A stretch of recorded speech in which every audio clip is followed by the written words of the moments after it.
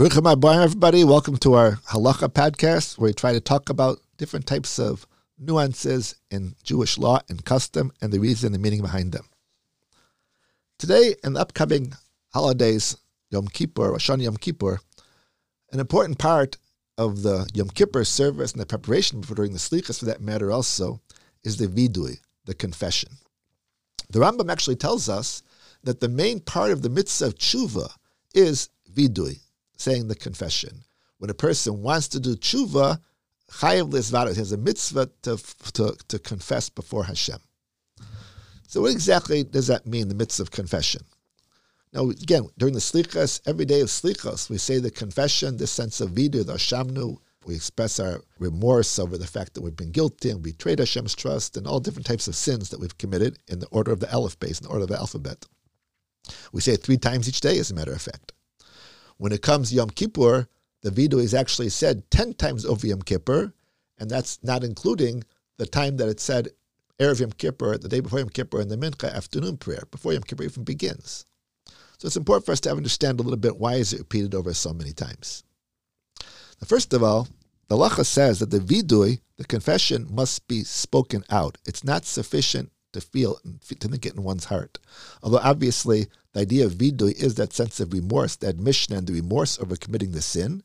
Nevertheless, it still has to be spoken out. And the reason for that is because when we say something out, we take it to heart more.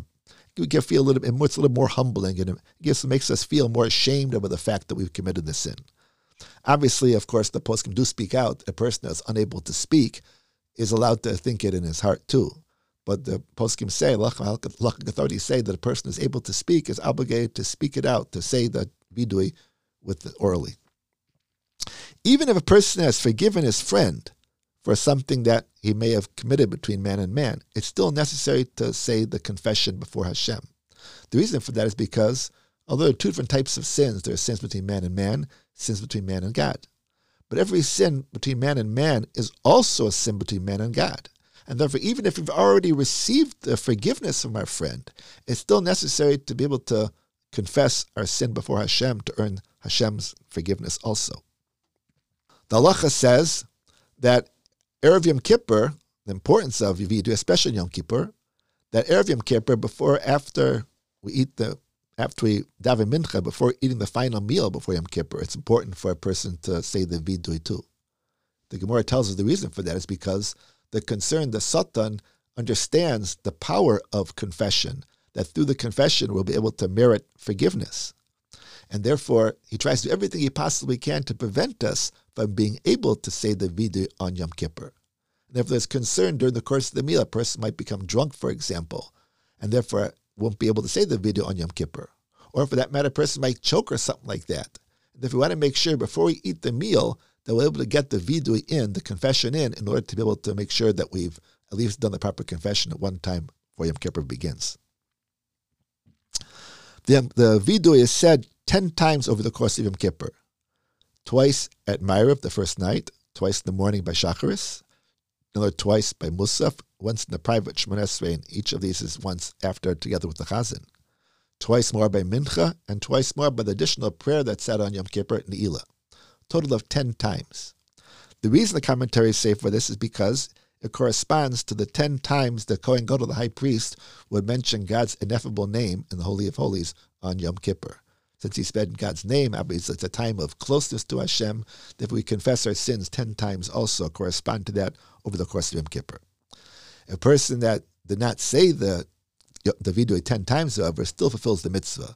It's not like if you don't say 10 times, you don't get the mitzvah. As a matter of fact, if a person davens alone, he does not say the 5 of the Viduis. The Viduis that are said together with the Chazan, he would not say them. He only says it 5 times over the course of Yom Kippur.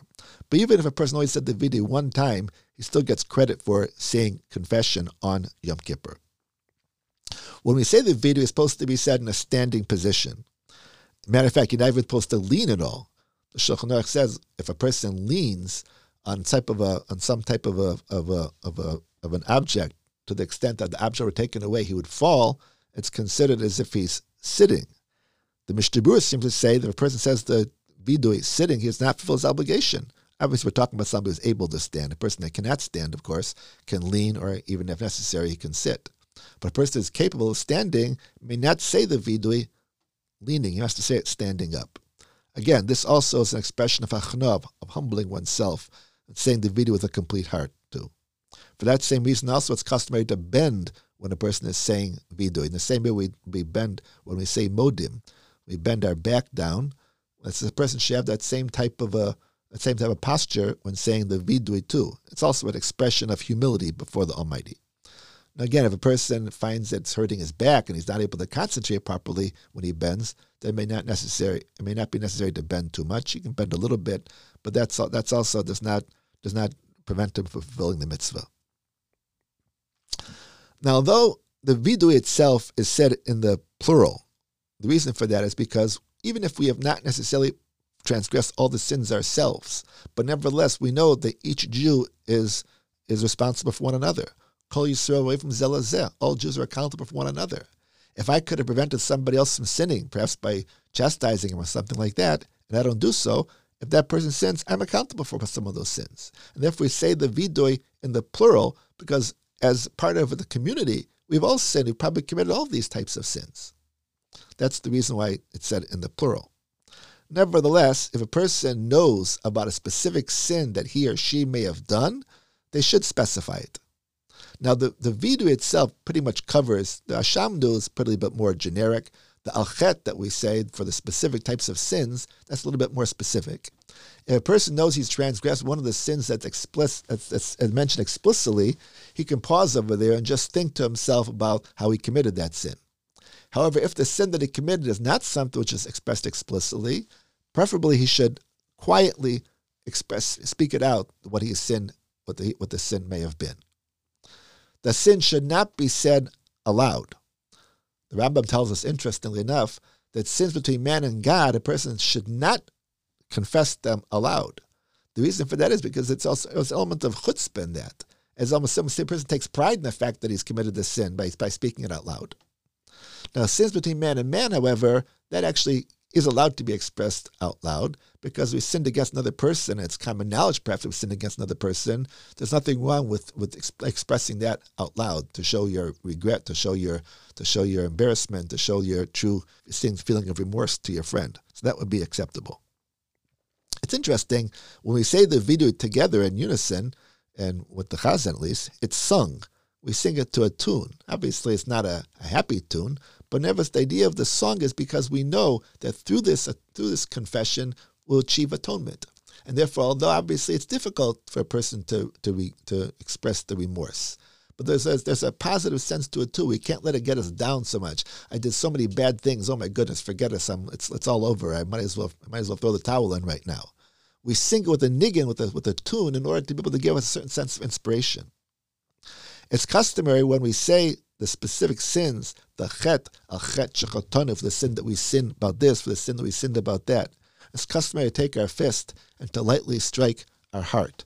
The expression over there is that it's true they might have sinned, but unfortunately it's because of the Yetzer Hara, the evil inclination that we all have, that causes us to sin, that draws us and pulls us to sin. And therefore we regret it. We realize that we are guilty. But Hashem, please, we need your assistance to be able to help us get over this, because at some level, we're at the mercy of the Satan that tries to do whatever he possibly can, the Yetzer Hara, that tries to do everything he possibly can to cause us to sin. And therefore we ask for assistance in being able to overcome the efforts of the Yetzer Hara. Again, a person does not strike the heart with the fist. That's not, don't do it hard, obviously, it's done lightly, but if a person that does not do it, also does not negate the vidui itself. The vidui is still acceptable, and you still fulfill the mitzvah of the vidui. God willing, we'll talk next week a little bit more about some of the mitzvahs associated with these holidays. Everybody have a great week, and we will see you next week. Ever think about starting your own podcast? The Maverick Podcasting Network makes creating and running your podcast easy and fun. Visit maverickpodcasting.com to get started today.